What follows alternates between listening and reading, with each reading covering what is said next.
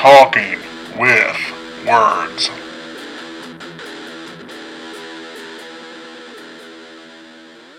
Hey, welcome back to Talking with Words. You're here with Rob, Ryan, and David. Yeah. We're going to do Last of Us, episode Yay. 1, season 1. And if you played the video game, you probably know what we're getting into here. And we're going to see if Sally can manage it. So regarding The Last of Us, episode 1, if you don't know what it's about, it is described as Joel and Ellie, a pair connected through the harshness of the world they live in, are forced to endure brutal circumstances and ruthless killers on a trek across post-pandemic America. And you will recognize Joel as Pedro Pascal. Ellie, what has Ellie been in? Anybody know? Bella Ramsey? I've seen her before. She was in Game of Thrones. Ah, that's it. She was the young bear. The Mormonts. Yeah.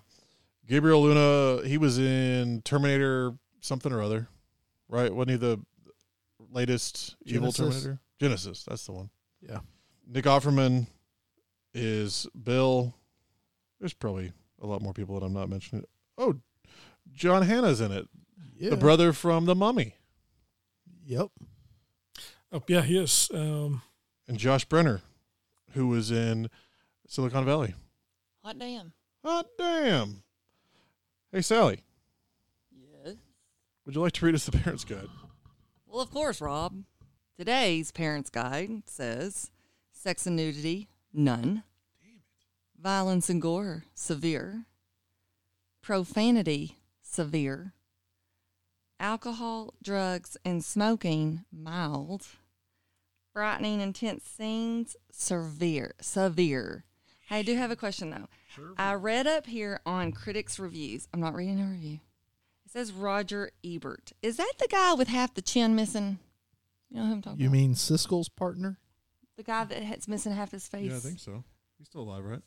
Yeah. You know who I'm talking about? Yeah. He does movie reviews. I just didn't know if that was him. Yeah. Okay. He's one half of Siskel and Ebert. Give it 2 thumbs up. Also, I skipped over Anna Torv. She was in a TV show. Oh, Fringe. Fringe. Oh, I loved her in Fringe. Oh. Yes. She was really good. awesome. I just started watching Fringe on Sunday. Fringe It is solid. fantastic. Yeah, really good show. Yeah. It's a good one. So we're gonna watch this. Sally? I might not make it. Oh, yeah, you probably won't make it. You can do it. You know, if you make it through however long the prologue is, you'll be in. Agreed, David? Yes. Have you seen this, David? Yeah, I've watched it. Can't tell if it's a series What yes was or that not. guy's name? Roger Ebert? Yes. That's the focus. All right, we're watching a show on HBO, The Last of Us. Yeah, that was hype. We're gonna. Do they play the music from the game too? They do, actually. I heard that. So I'm glad you brought that up because I'll probably forget to mention this when we talk about it later. I'm curious if the artist Gustavo Santaolalla, I don't know how to pronounce his last name. Yeah. I'm curious. I kind of hope he made bank with them carrying the music over from the game to the show because it's I don't know how the licensing for that works, but he deserves it because the music's a big part of it. Good for you, bud. Did you order food? All right, we'll Yeah, be back. That's right.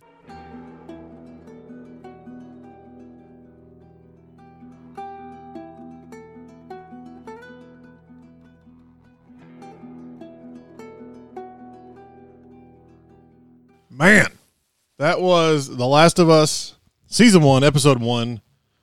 Woo! I loved it. Hey-o. If you like the game at all, you're going to love this episode. I don't know how the series is going to work out, but damn, that was good.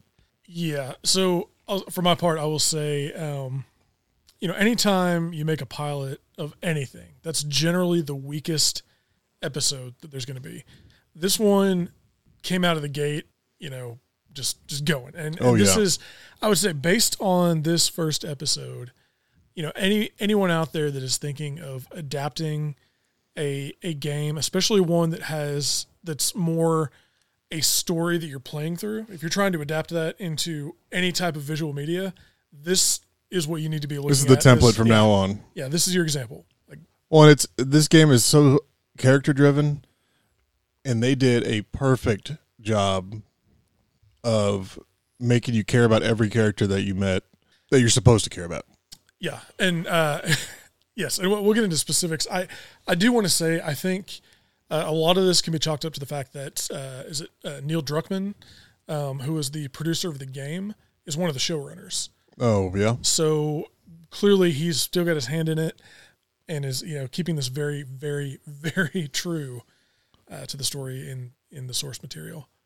I mean, it was. I mean, there were shot-for-shot pieces that I noticed. Oh yeah, in the intro, shots, dialogue, all of it. Yeah, and I mean, like I was saying, I played the intro multiple times because my system crashed. So that whole prologue, I recognized a lot of stuff just because I played it 3 times. After the time jump, I was a little more out, but there were still tons of that were just spot on. And they were able to do world building without stepping out of the character piece of it, and they didn't have to sidestep the story to do world building, which I love. The way they did it was very fluid. It was just mostly like single shots for a second that would just, this is what the world is now. Show, don't tell. Yeah, exactly. But so both of us have played the game. We're both very familiar with it. Yeah. I don't think we've given Ryan a chance to say what his thoughts are. Coming from outside. Hey, what'd you think, bud? So this is supposed to be a video game? Is that what I understand? Dreamcast. Okay. No, it was, again, not having played the game, I enjoyed it. Mm-hmm. I'm curious to see where the story goes. I'm assuming you guys have a good idea of how this is going to play out, at least to a certain extent. Pretty fucking good, yeah. I think we both played the game multiple times, right? Yes. Yeah. What is this on Atari? Sega?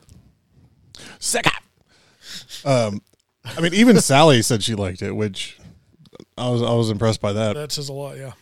Yeah, no, it was good. Like I said, I feel like this is one where it's maybe, I don't know, maybe it's going to be better for me not having ever played the game because I don't know what's going to happen, and there's still that level of suspense. Yeah. Well, and like when we were watching the opening, Sally was like, "Oh, he's going to die," and I was like, "Hee hee hee," because she didn't know, and they set it up for people that don't know. I mean, that's a classic. What was the line he said? Like, "Until the day I die," or something like that. Which is a classic "you're gonna die" line from horror or those kind of types. And she identified it, which, hey, she's learning. She's adapting. But she was wrong. Clever girl. Yeah. There was a lot in it that followed typical Outbreak or zombie film protocol, if you will. Yeah. Let's talk about that intro. And by the way, we're going to do spoilers. David and I are going to try not to talk about future episodes, game stuff. Hey, so, thanks. Yeah. There are take 2. There are spoilers for episode 1 of The Last of Us. The intro, the prologue, I don't know if you can even call it prologue because it was like half the episode. Yeah, it was like 20 minutes. Well, let's sit back because there was actually an intro that was not in the game. So when you play the game, you have the prologue, which we'll talk about in a minute. Yeah, and then you got like the music playing, kind of the title piece, and during that there is some dialogue that's like newscasts explaining what is happening. But instead of doing that doesn't really work well for a TV show. So they had it like an old talk show back in, I think it was in the 68. 68, where you have Big Head from Silicon Valley interviewing these 2 scientists. And I think were they both epidemiologists? One was a virologist. One was a virologist okay. and one was an epidemiologist. Okay. And he's talking to the 2 of them about, are you worried about viruses? And one of them says yes, which, he kind of lays out. COVID, he talks about pandemic because it's a worldwide epidemic. Yeah. But then the other guy talks about fungi that could come in and, take over your brain. And I won't go into the whole thing, but the first guy kind of jumps back in and says, well, that wouldn't happen To which the reply is, well, no, right now, fungi have to have this lower temperature, but let's imagine a world in which the temperature has risen. Yeah. So kind of playing on theoretically on with climate global change. warming. Yeah, exactly. So that makes it kind of resonate with the audience. Like, oh, okay, this he's laying out the case for what could be now.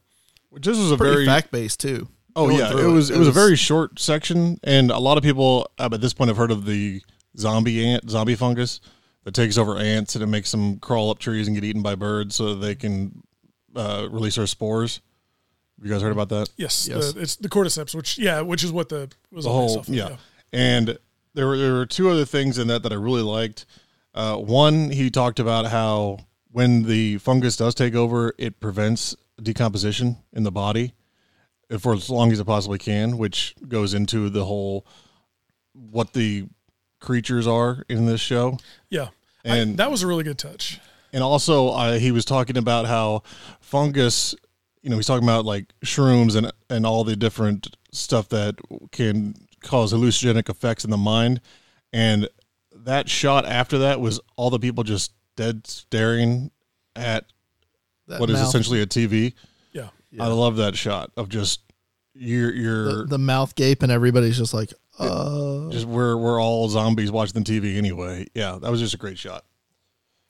But yeah, that ends with if this happens, we're fucked, essentially. And then we jump to because there's not a lot that combats fungi. Yeah. Which in the game, I think it was standpoint. 2013 or 15, or it was like when the game came out, wasn't it? I believe so. So it would have been 2013.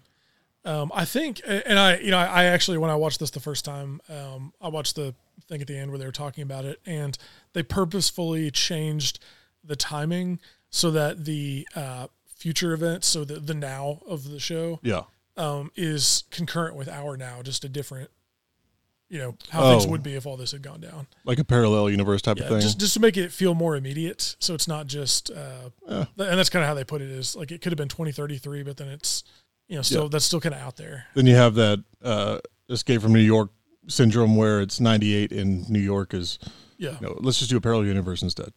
Exactly, yeah.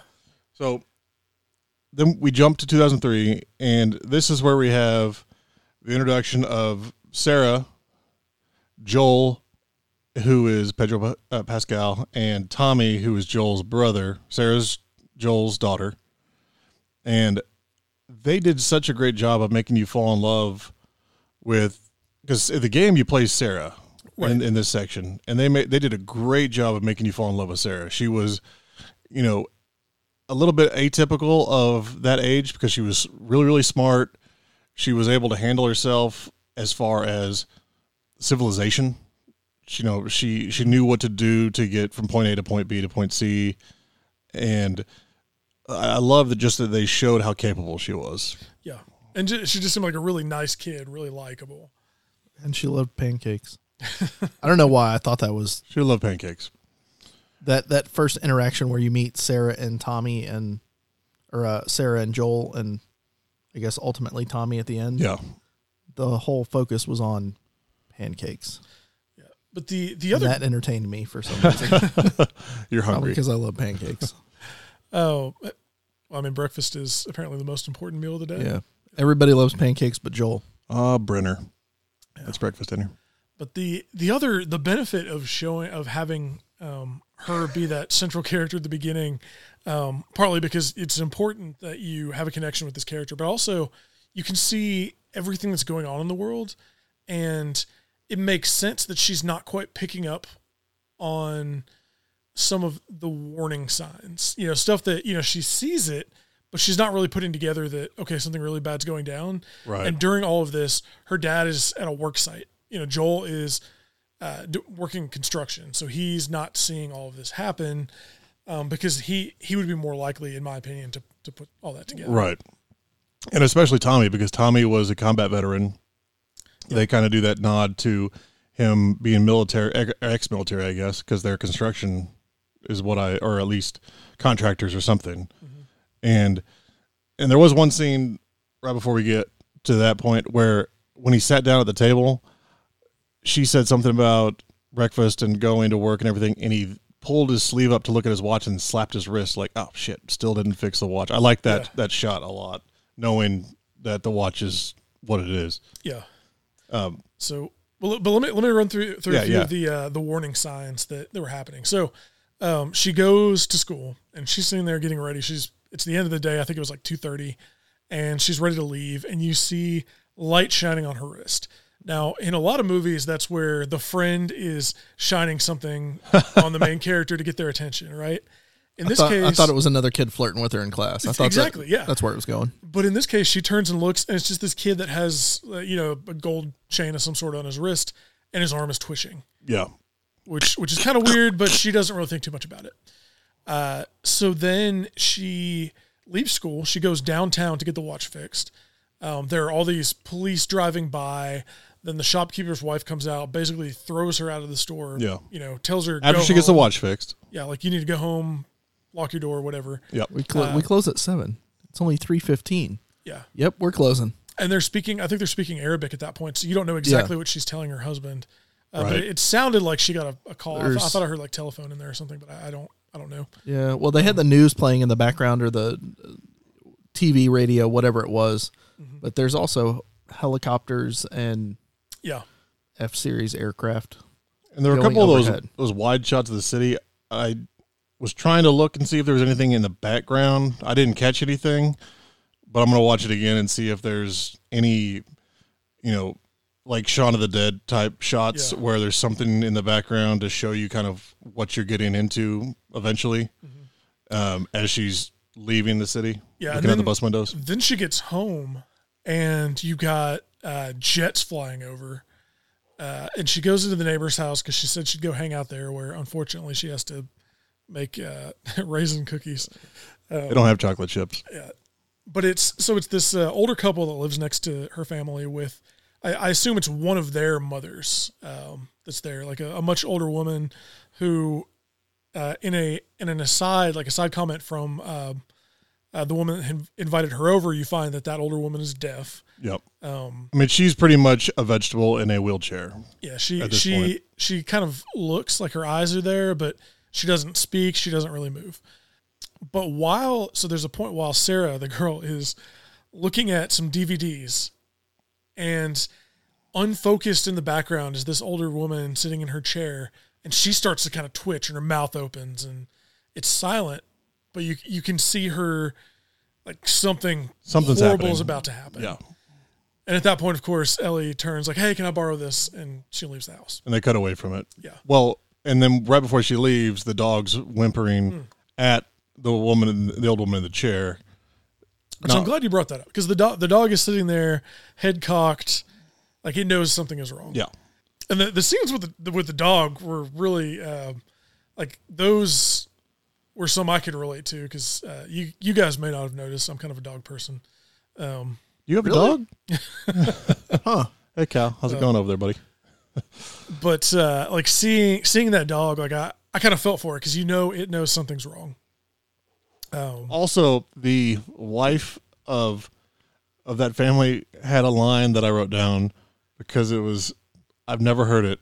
3 nails, 1 cross, forgiven. Oh yeah. She was just in the religious thing as they were going in there to make cookies. Yeah. To make raisin cookies after she requested chocolate chip, which is the worst thing ever, to bite into a raisin cookie and realize it's not chocolate chip. At least she was warned up front. Yeah. Yeah. So, and she refuses to take cookies home after that. Oh, she forces them in her backpack. She's like, "You're taking these to your dad." He's on Atkins, right? Yeah. She probably planned to give this to Tommy. He'll take anything. So at that point, she makes her escape. She goes back. Did we talk about the grandma there? Yeah. As she's the twitching. Twitching as she's checking out the crazy videotape. Yeah. Have you checked out? Yeah. No. Well, I was. So I was looking up. I was curious because that was supposed to take place in Austin, correct? I think that section takes place in Austin, Texas. I think so.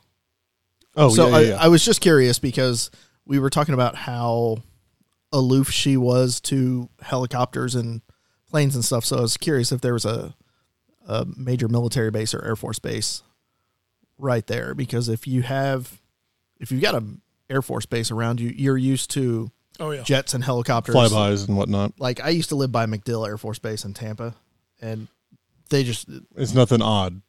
Yeah, it's not that odd. Last time I was in Pensacola, F-18's going over, and so it's not really anything out of the ordinary. Now, if there's fire trucks and everything going around, that starts to up the ante a little bit.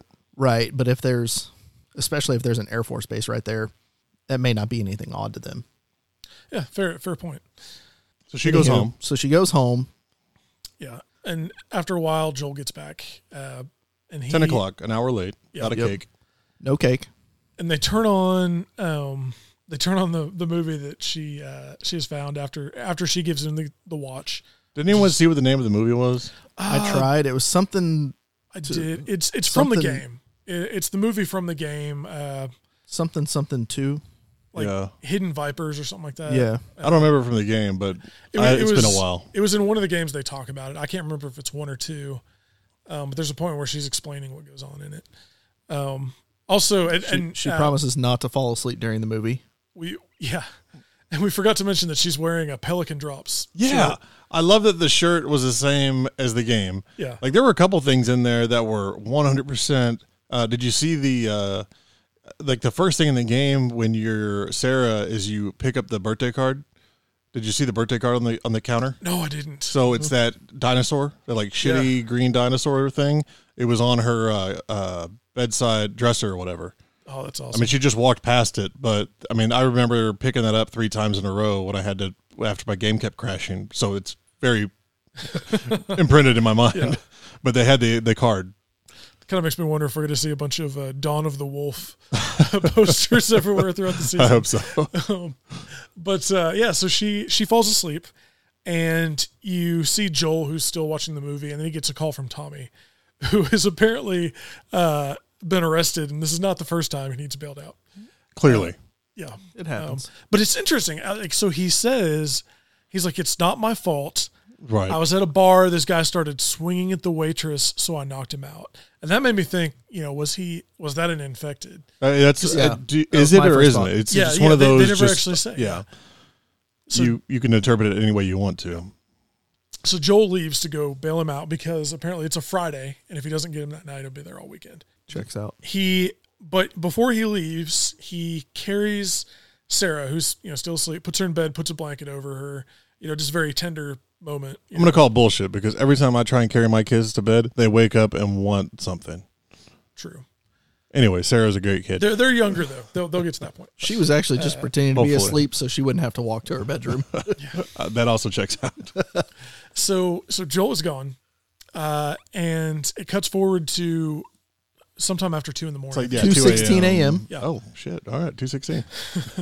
There are like noises outside, and you can see some green flashes, which that was an effect I really liked because instead of having a bunch of random explosions, you just have transformers popping. Yeah, I like that a lot. Yeah. And then you had the like low hovering helicopter that was the spotlight, and then you had the transformers exploding. It wasn't just like huge orange blooms on the horizon. It was local shit that you would see in your actual neighborhood.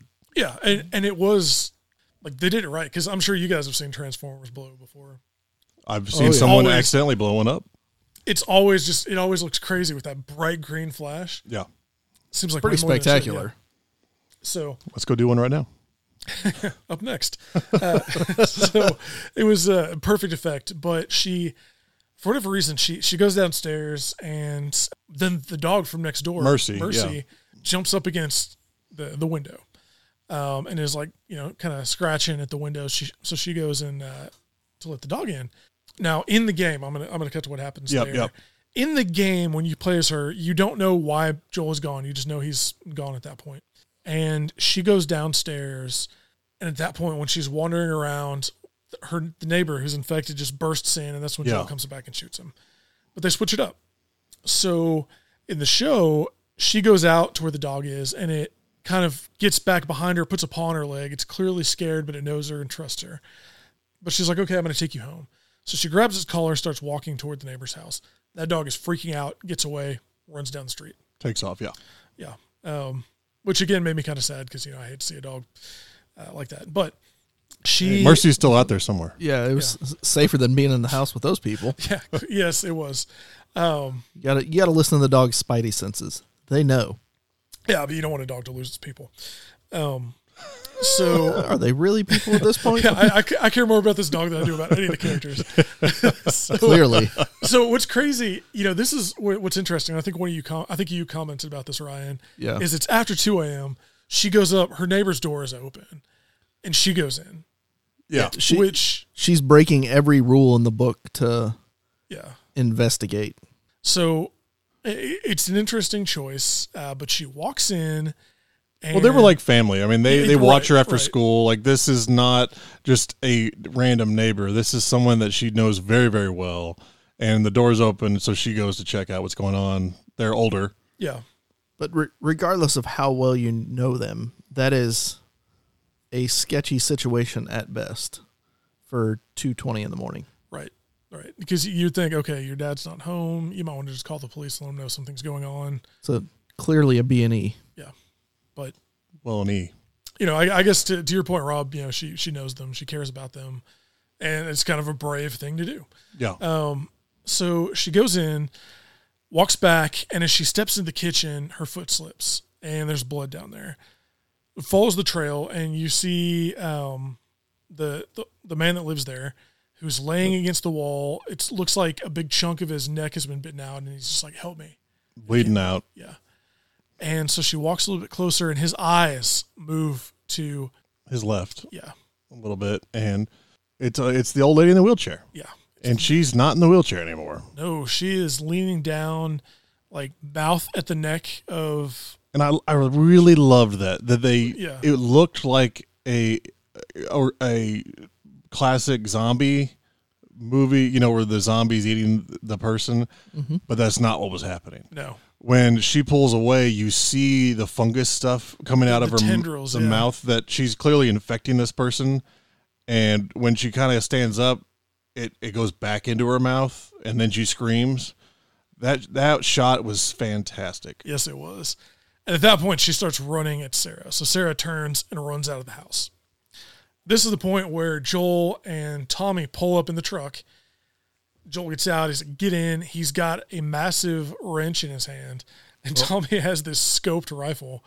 Well, I was just going to say, when Sarah gets out of the house, she gets about halfway across the yard, and as she turns to look around, the wheelchaired grandma, who is no longer in a wheelchair, trips on her way coming out, probably because she hasn't taken any steps in however many years, and snaps her leg. Well, that's something else I was going to address in a minute. I love how aggressive let's just call them zombies for the sake of the infected. Yeah.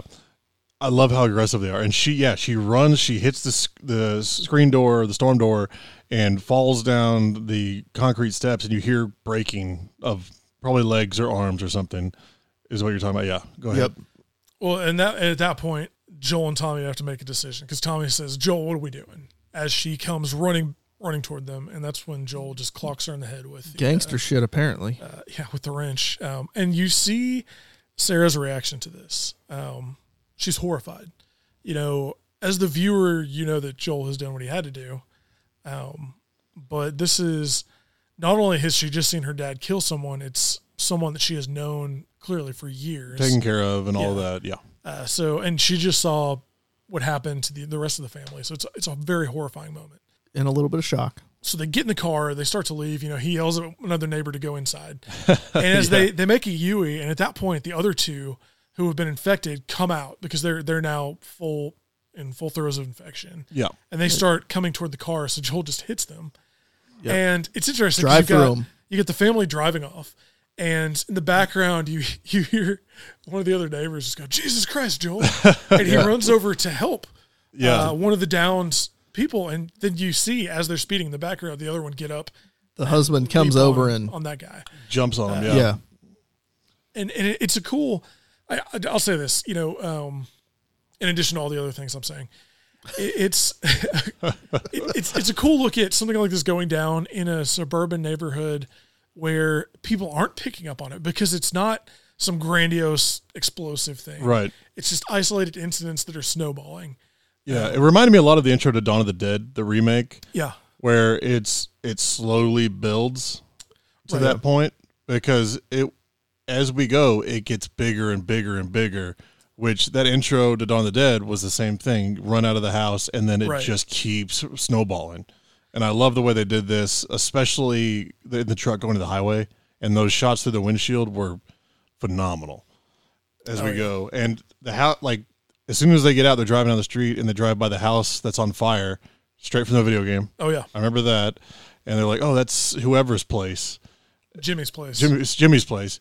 And they're trying to get to the highway, and as soon as they pull on the on-ramp, there's cars coming off the highway on the on-ramp, and they realize that everything's blocked up. Everyone had the same idea, and that's when they go off-roading. Which, the cool thing about that scene is they turn to go off-road toward the other highway, and other people clearly see them and follow. Yeah, so I like that too. Multiple trucks behind them. Which is exactly what happened. Exactly, yeah. But and someone then they has run to be right first. into the military. You see that other truck that just keeps barreling toward them? I assumed like that I was waiting to see that truck get lit up. Yeah, exactly. As soon as that they stopped and the other truck went past them, I was like, well, 50 cals, they're going to open up. Yeah. And then we just kind of skip past that, and they go to another dirt road to go into, I guess, the smaller town square kind of like a Gravette. If you're in Northwest Arkansas, a smaller area. They catch the county highway or whatever over. Exactly. And that's a cool scene because they start driving through. There are all these people on the street.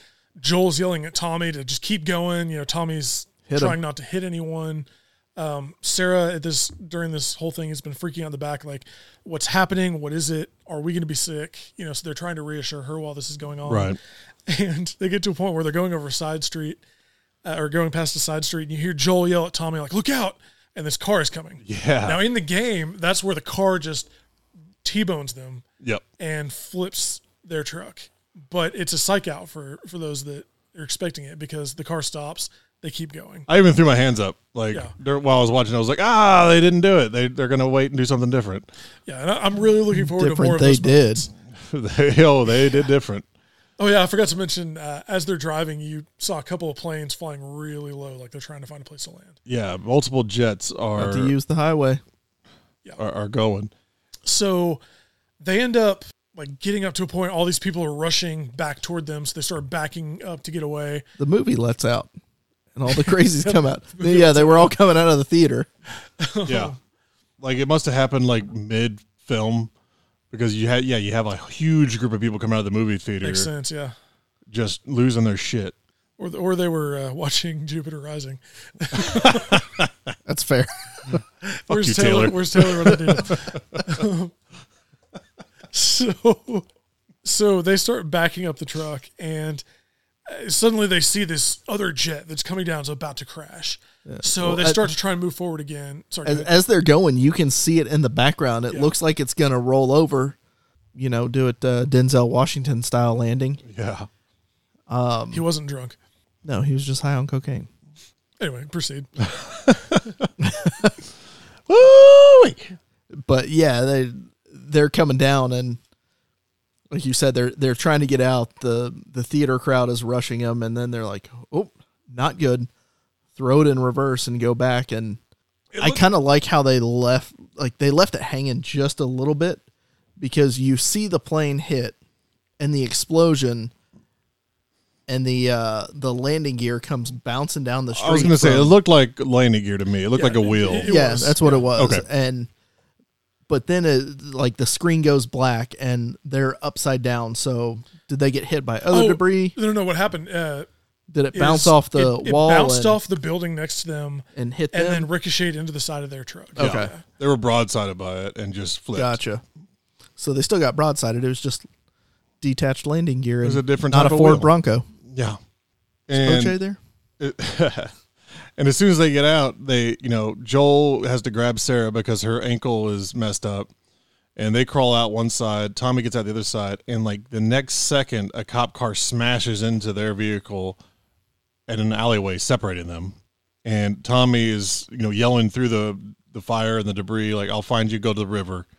And they obviously didn't do it as big, but I'm glad they did him with Joel carrying Sarah through the buildings. Oh yeah, because in the game it was so fun where you have 30 infected running after your character as you're just trying to get out, and you had that one guy in this one that's they walk up to that alleyway and they're all down there doing the zombie dance, infecting other people, and that one just well, it's because there's an explosion behind them. Yeah, it wakes them up kind of. Yeah, and again they go full force no matter what they're doing, and it's running after him, and he's just taking turns.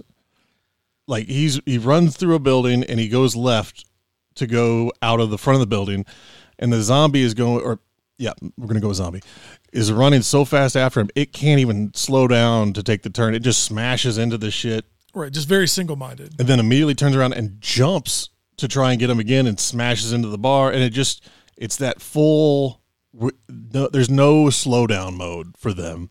And I love the way they shot that. It looked like it was shot very similarly to the way they did the zombies or the infected in World War Z. Yeah. That's like same movements and everything. Like you said, just leaping over the booths and sliding across. Just more clumsy. A little bit, but yeah, very singularly focused. Oh yeah, absolutely. There's one thing they need to do, and it's infect other people. Yeah. So then you get to the happy part. Oh man. Get to the field and the Marine or whoever shoots the zombie that's coming after him, and they have that brief moment of, oh, thank God, somebody saved us. Yeah.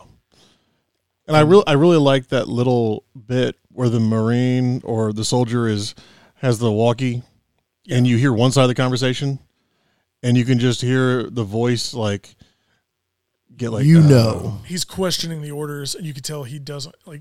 And that last one is like, I understand. It's like, okay, you know what's coming next. Where have we heard that before? And the Crazies. Oh, the Crazies are awesome. Yeah. Yes. And he opens fire, and they roll into the ditch. And as the soldier's walking up on them, he's like, I'm sorry. It's following orders kind of thing. And then Tommy appears out of nowhere and blows that guy's brains out. But it's already a little too late. Yeah. Well, the gun has fired, and you see Joel has twisted around with Sarah in his arms, and they both tumbled down the hill. Joel got winged. And well, he got skinned. He does the second time the soldier fires. So he rolls down the hill. The soldier walks down, and Joel says, "Please don't." And then that's when Tommy shoots the guy as he's about to kill Joel. Right. Then you see Tommy's reaction as he sees Sarah, who has been shot in the first volley, and she is laying there. She's already bleeding out. She's gasping for breath, crying, and it's a terrible moment. You got Joel go over, and he's trying to keep pressure on the wound, save her, keep her from bleeding out. I mean, that was rough. Yeah, there's clearly no hope, but he's trying. He had his hope shattered twice in a 45-second time frame. Once the first time he thinks they're saved, and then realize this guy's going to shoot. He starts firing. They tumble down the hill. He's hurt. From the fall, he feels rough. Looks down. Oh, it's just, I just got nicked a little bit. 'Tis a flesh wound. Yeah, and he's like, okay, we're safe, we're good. Let me get Sarah. I'll pick her up, and we'll keep going. And then realizes that bullet that just barely caught him was a solid through and through on his daughter. Yeah, that was, and when I played this game the first time, no kids. It's not really an issue. It's like when I watched it the first time, no kids. It's like, yeah, this is fun. Next time I watched it after I had kids, it's like, ugh, this is a little different. This one, man, that was rough. But it's also the catalyst to why Joel is Joel. Right. That's what breaks him. Yeah, going forward. And it shapes everything for the rest of the whole series. Why he doesn't have a problem throwing small children into burn piles. Yeah. And that's, I think we touched on this. And that was before. the first 7 minutes of the film. Yeah. Yeah. We spent a lot of time on this, but it's important. It's very important. And it's a great example of perfect casting. Obviously, Pedro Pascal, he's phenomenal. Yeah. I don't know the actress's name that played Sarah, but she did an amazing job in that role. She was great. Yeah.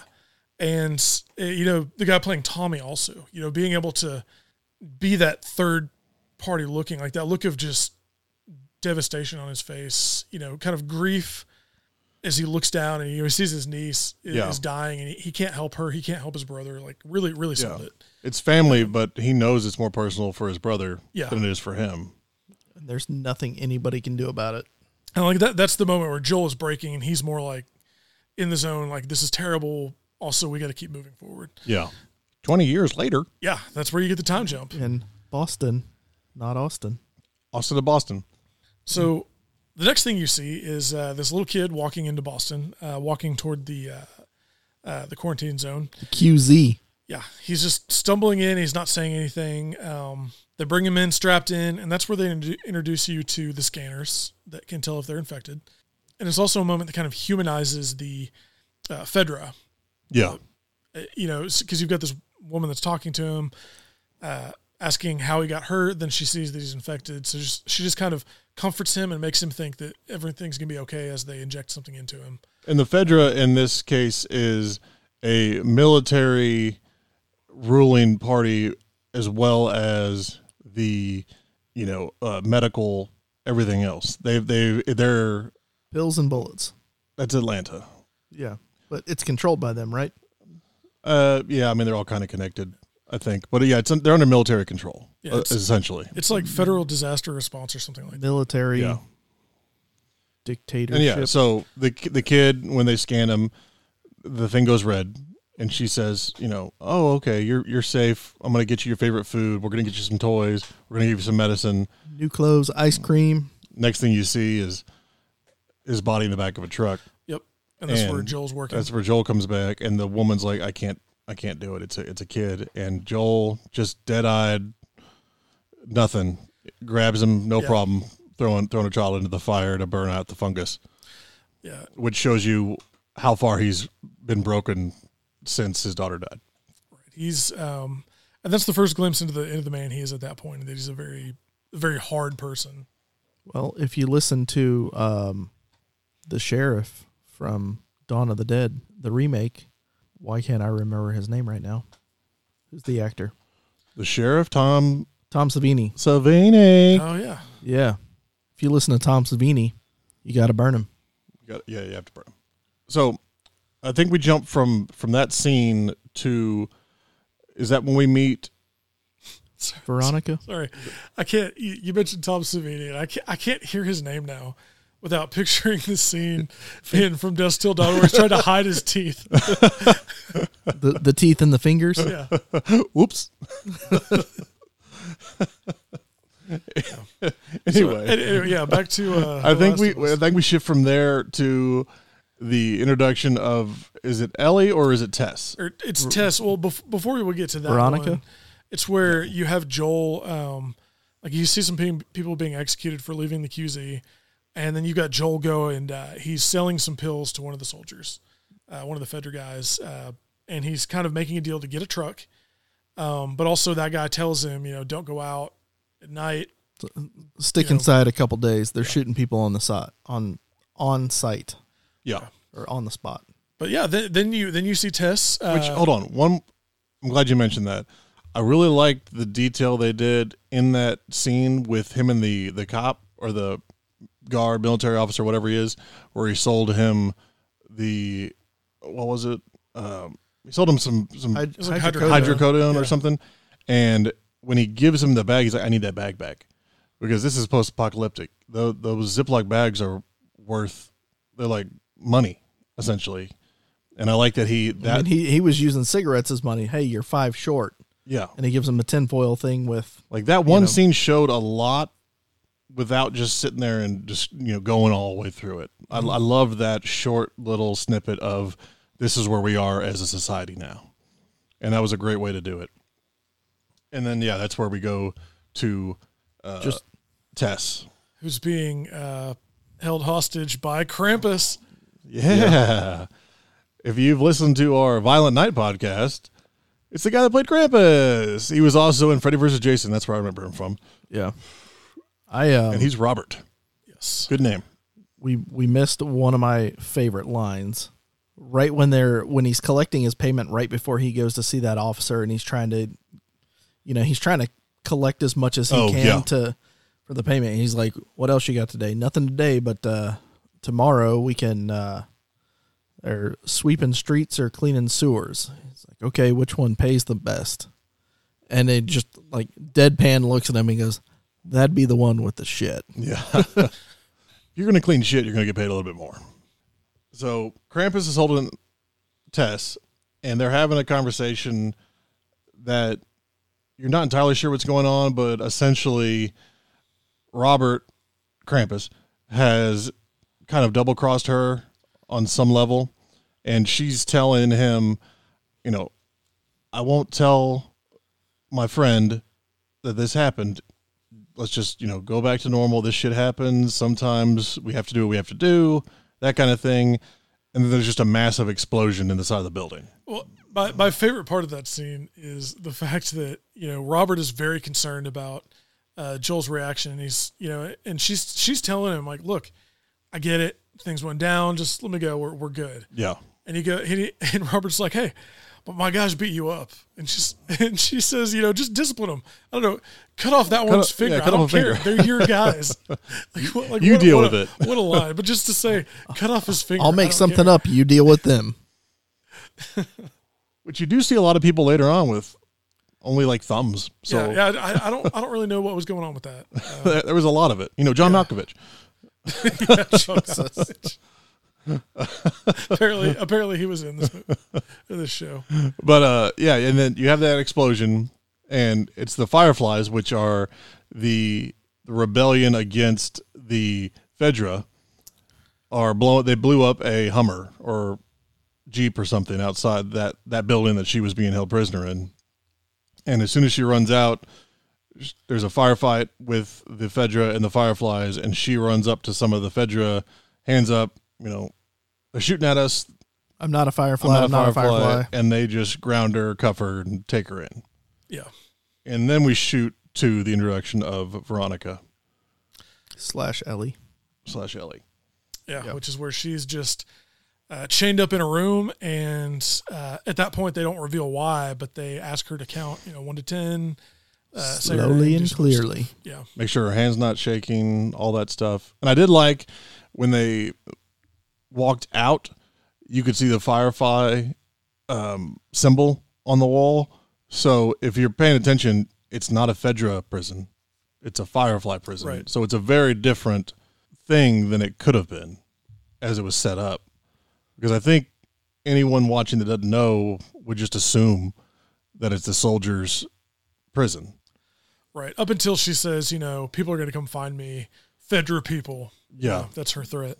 But I think the next thing you see from there is where Joel, who now has his little tinfoil thing of cigarettes, cuts in front of a long line of people that are waiting to have radio messages. Which I guess Joel's just a badass because I don't remember if he was that way. Was he like Clint Eastwood in the game? A lot of people in the part of town he was in knew who he was. Yeah. In the game. Because everyone was terrified of him. Yeah. I mean, I guess when you have nothing to lose, it's like, don't even make eye contact with that guy. He's a survivor. Yeah. And actually, something I forgot to point out, and it's the same in both the show and the game, is that in the beginning, when they're in the truck, when they first have finished picking up Sarah, they're leaving, there's this family whose car is broken down that's trying to get them to stop to pick them up. Tommy is slowing down. Joel says, no, keep going. Tommy says, they've got a kid. He says, so do we. Someone else will come along. Yeah. And that's your first glimpse. That's your first glimpse, really, at who Joel is. Yeah. Like, Joel is not someone who goes out and just helps people. He has his people, and he will go to the ends of the earth for them, but he's not going to stick his neck out for strangers, especially when he has his family. Yeah, when it's a potential risk. Yeah. Yeah. So we do we go to the guy with the radio, and he's, have you heard from Tommy? And we find out that Tommy has gone on some expedition to a tower somewhere. Well, I don't know that he necessarily went to tower. He's left. and they had left him a message. Like, he's just gone. Yeah. And I think, based on the later conversation with Marlene, I think that it's similar to the game in which Joel and Tommy have had some sort of falling out. And Tommy was keeping him apprised of where he was, but he just hasn't checked in a while. I was going to say, he asked the radio guy, he was like, what was his regularity or what was the frequency? He goes, he was checking in about every day or every other day. Okay, when was the last time you heard from him? 3 weeks. Yeah. Well, yeah, to your point, he does even say to Marlene, which we'll introduce in a minute, you turned him against me or you brainwashed him or whatever it was, that line of he's now in the Firefly group as opposed to the we're surviving, fuck everyone else group. Right. So at that point, he gets the guy on the radio to indicate on a map where this other tower is. And the guy points out, like, this is in Wyoming. You know, they're in Boston. There's worse things out there than infected. Yeah. There's raiders, there's slavers. Yeah. And then he gets cut off. And then Joel goes back to his apartment, which I really liked the apartment more because it did a thing that video game shows do sometimes, where he, revealed his little hidden spot. Yeah. And he took out things that if you play the video game, you immediately recognize. The pistol, took out the crowbar, like the little things that he uses throughout the game. Right. I was like, that's a nice little just nod to the game itself. I don't know if we'll ever see him again. I mean, obviously the pistol we're going to see again, but he uses the crowbar to break into buildings all the time in the game. So I love that little piece of it. Just a little nod to the game right there. And then he sits down, he's mapping out the route to get to where supposedly Tommy's at. And while he's doing this, he's taking a bunch of pills and drinking a bunch of what looks like bourbon to pass out. As in his head, we hear, those final moments of his daughter dying, which is what he's trying to drown out. That remorse bit of it. After he's asleep, Tess sneaks in, crawls in bed with him, and you kind of cut to black until the morning. When she's making him breakfast. Familiar. Yeah. Yeah. She, I won't say she's taking Sarah's place because that'd be a little weird, but in a way it is, someone else that's taking care of him. Yeah. And pointing him in a direction so he doesn't just spiral. Right. And they talk about, she's beat up pretty good. Yeah. And she, I got beat up by, she tells a story that she told Robert she would tell. And then she's like, oh yeah, they were Robert's guys. He double-crossed us. Which it's funny because in the show, in the game, she just says, yeah, I got jumped by a couple of guys. And insinuates that they're dead for messing with her. Yeah. But so this was kind of a nice change, but sticking to that dialogue. Well, and it gives you somewhere to go. Yeah. That's a little more direct. And she's like, I promised him you wouldn't hurt him, but I really want you to hurt him. And then he goes back and gets the rest of his supplies out because they're going to go get, the whole deal with Robert was to get a battery for a truck so they could get out of the city. Right. To go after Tommy. Yeah. So at some point, and I've mixed up where this fell in, but at some point during all of this, Marlene has walked into the Firefly lair, we'll call it, and talking to the other people that are in charge, asking, has X team gone to their position? And the woman there says, no, I didn't send them. I have questions. So clearly this is a group that's not just straight up following orders without a rationale. So at that point, she tries to tell him, like, you got to follow orders. But then the one woman who is clearly questioning her, she explains what's going on, or she shows her a piece of paper that has something on it that changes her mind. Just completely changes it. Yeah. Yeah. And I do want to point out the actress playing Marlene actually did the voice work for Marlene in the game. Yeah. I like that a lot. And they made her up perfect. Like, she was spot on. Oh, she kills it. Yeah, that was great. Because I read some interview like a month ago where she was talking about, she's like, there's no way I'm going to get this part. And they're like, well, but you did the voice. Yeah. Why don't you just do the part?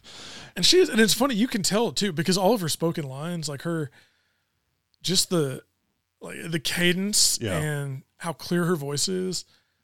That's clearly a tool she's used a lot. Oh yeah. And she, I mean, as an actress, she did a great job. Yeah. Oh, she did. Yeah. But you have that scene where she's talking to them, and then another scene where she goes in and, reveals to, air quotes, Veronica that, one, she knows her name is Ellie, and two, she was the one who initially put her in the Fedra child soldier camp because she thought that would be the safest place for her. Right. As an orphan baby. Yeah. Yeah. And she also lets Ellie know, hey, we, I'm not going to let you go. Think about it. You would just be killed if you went back here. There's something bigger for you. We are going to take you out west. Yeah. There's a purpose for you. Yeah. Essentially. And then unlocks her chains and everything else. It's like, you can't go free, but you're going to help a lot of people. That kind of thing. And then I think that's when we cut back to Tess and Joel searching down for Robert. And I liked the Joel hanging out by the building and Tess is getting information. And a guy kind of walks up. He's like, hey, how's it going? He goes, if you say, show me the light, I'm going to break your jaw. Like he's so tired of the Fireflies that's his immediate response. I like that spot. And then Tess comes back and says, all right, we know where he is. This is how we get here. And we got to go underground, and then we're going to go up, and we're going to surprise them, and we're going to get our shit. Plus some. Yeah, so then they move on to actually go. They have to go into the subway and then back up to get to the building where Robert supposedly is. Which the subway is a big piece of the game. You're in the subway multiple times. Yes. Subways, I guess. And I think, actually, let me go forward a little bit. So they go into a room, like Tess sees, okay, this is the doorway we need to go into. They open a door, step in, shining lights around, and then she gets frightened for a second because there is the body of an infected basically fused to the wall by fungal growth. Yeah. Which is something you do see in the game. However, at that point, those serve as spore generators, basically. So anytime you're around an area with spores in the game, Joel will put on a gas mask. Which I was wondering if they were going to do that. I'm glad they didn't. I feel like that would, you just have too much of masks on and off. Yeah, it makes sense for the game because you don't have to actually do it. It just happens automatically. It's a cinematic thing. And logistically, it doesn't really make all that sense because there are going to be cases where you get close to it, you breathe some spores in, and then oh. Yeah. And he even says, this one's spent. This one's done. It's inert. It's not going to hurt anybody. Yeah. But it also gives you your first real good look at what is happening to people. Because the only other look we've got is the essentially zombie running crazy people. And now you see this fungus person that has been just totally eaten away by the fungus, fused into the wall. And it gives you a look into what you're going to see in the future of this series, I assume, based on everything else. Well, we'll just have to wait and see for that. My God. So after that, Joel and Tess start climbing up between walls. And that's a great moment because Joel just out of nowhere starts talking about, this must have been remodeled in the 80s. They were trying to have more space. They were making condos out of apartments. Yeah. Like, what the fuck are you talking about, Joel?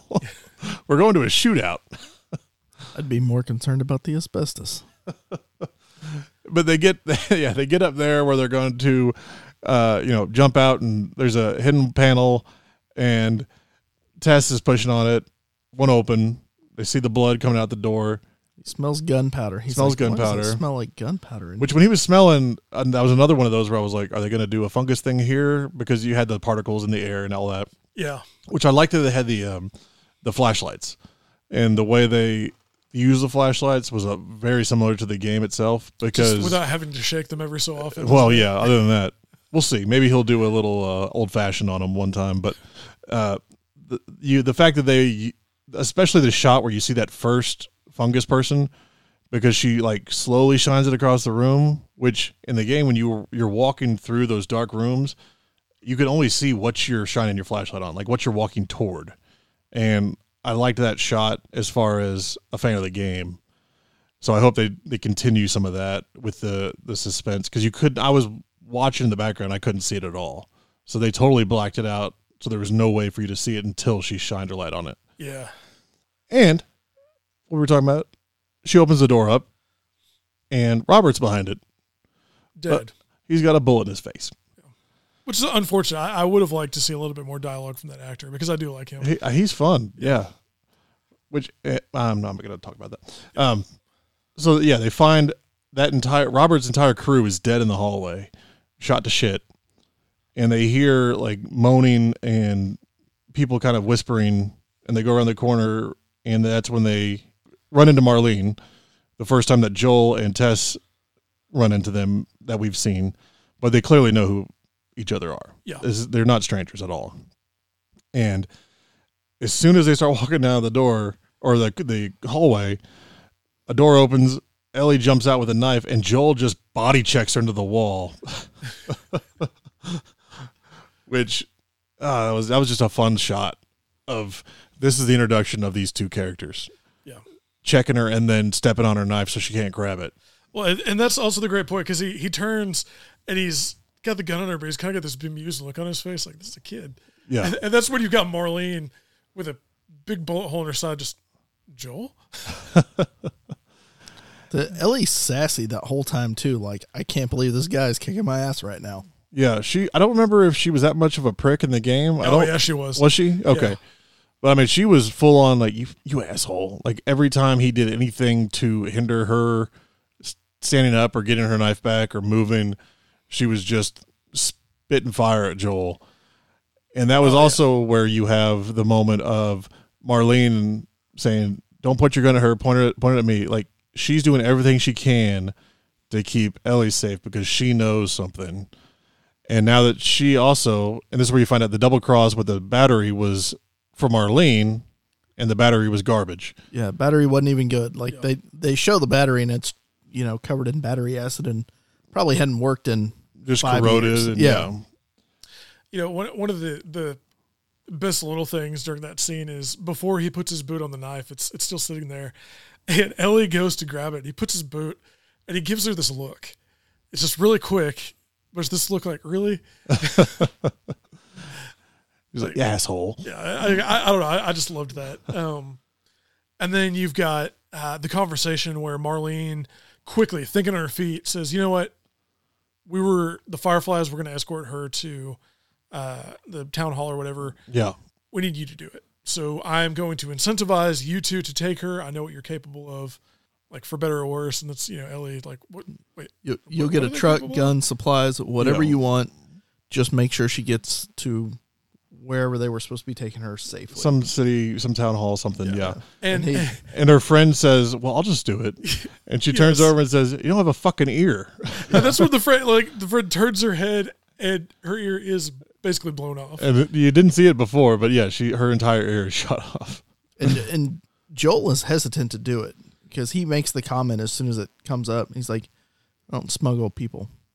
Well, and also, I mean, this is apparently this is that moment for Joel where this is a kid about his daughter's age when she was killed. Yeah. So it's, I'm not even gonna step into this arena.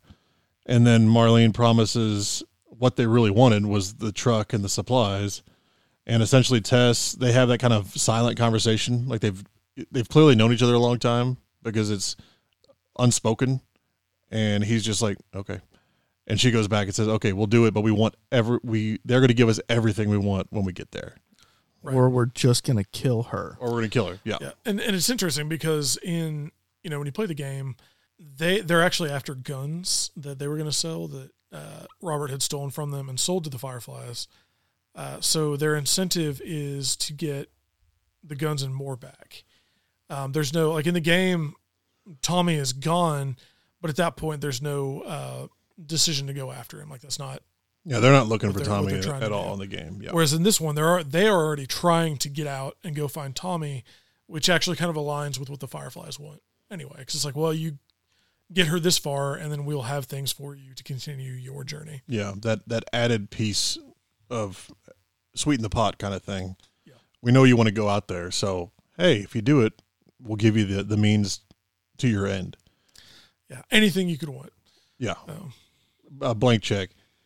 And they go back to Joel's from here. And I like this scene a lot, too, because it shows how savvy Ellie is. When they get in there and Joel just lays down to go to sleep. And she's like, what am I supposed to do? He's like, figure it out. Whatever. She figured something out. And she gets that book of top hits of the last century or whatever it was. Yeah. And there's the paper in there with the code of, 70s is nothing, or what was it? 60s is nothing. 70s is there's new stock, and then 80s is just a big X. And she's like, what does this mean? And he pretty much just tells her to fuck off. He goes to sleep, wakes up, it's nighttime, and Ellie says, while you were sleeping, the song came on the radio. And he's like, what was it? He goes, something about Kiss Me Before You Go-Go. And he's like, fuck. And she goes, code broken. And she's just, that means trouble. Him. Yeah. It's a bad thing. 80s songs are bad. And it's at this point, she's just like poking him, kind of figuring him out a little bit. And I like that back and forth a lot. Yeah, of course, it is possible that she misinterpreted his reaction at that point. He could have just been really upset because she reminded him that he would never see Zoolander again. That's fair. Blue Steel. And from here, we start the journey. Yes. Tess comes in, ready, get your shit. Grab a jacket, let's go. They get out, and they go underground again. They come out through essentially a manhole cover that is camouflaged. Ellie's ecstatic that she's outside of the city. She's, I'm outside of the walls. Almost gets caught immediately. Yeah. They're sneaking through, and they come across a cop pissed on the wall, and he, I guess, hears them or something, because he immediately jumps up and grabs his gun, and it's the cop that Joel was selling drugs earlier to. on. Yeah. Which, by the way, that actor looked familiar. I feel like I've seen him in something. Yeah, I thought so too. I couldn't place him, but yeah, I agree. And this scene was very well done with the mirror of the scene at the end of the prologue, because you have him, get down on your knees. You're caught. We're going to do this by the book.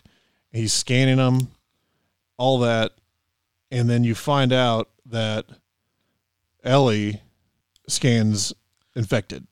And at that point, before you see it, like he's scanning them, and while it's happening, they're trying to make deals with him, and he's kind of negotiating with them too as he continues to do his duty. Yeah. But right as he starts to scan Ellie, she stabs him in the leg with her. Right. I mean, you hear it go off Yeah. the bad way, like you did earlier on with the kid, and she stabs him, and he's got the gun, and he's pointing at her, and Joel steps in the way, and you have that flashback of him with the soldier with his daughter, and instead of trying to reason, he just goes fucking Hulk and charges him and beats him to death. It looks like just keeps punching him in the face, and it's very raw. It's totally visceral because of what he's been through. It's that all of these things have led up to this, and we're redoing it, but I'm going to do it right this time. Now, and this is, I like how they did this because, again, in the game, because it's a game, you're taking out a lot of people to get to basically this point. But up to now in the show, we haven't really seen any of what Joel is capable of. Right. At this point in his life. And you just see that switch flip, and he can be incredibly violent. Yeah. Goes from fully intact with himself. He understands exactly what he needs to do to, I need to destroy this in order to get to the next step. And then there's the different reaction, because whereas, when he had to take out the grandmother in the beginning, Sarah was horrified. Ellie is she's got this look like she feels like she should be horrified, but she's just also kind of fascinated. Intrigued, yeah. But she's also intimidated, because she could see, okay, maybe I don't want to mess with this guy too much. I wrote that down too. And it almost looked like, oh, someone's going to fight for me. Like, because there was one shot where she was like, "Oh shit, like, okay, this might work." You know, she was like almost smiling, some respect. Yeah, when he attacked him. Whereas, in Civilization, in the prologue, his daughter was just in shock almost and crying because this is not what you do in a civilized world. Whereas now, that's a heroic thing to do, to beat a guy to death, to save this person that you're trying to smuggle across, right? Whatever the zone is. Yeah, she had that look of it was a combination of kind of excitement and shock and like, oh shit. Yeah. Well, it also gives you, the first hint at this is who this guy is now. He's not the guy that's going to sit and reason with you forever. If you get to a certain point, he's going to turn it on and just go after it. Yeah.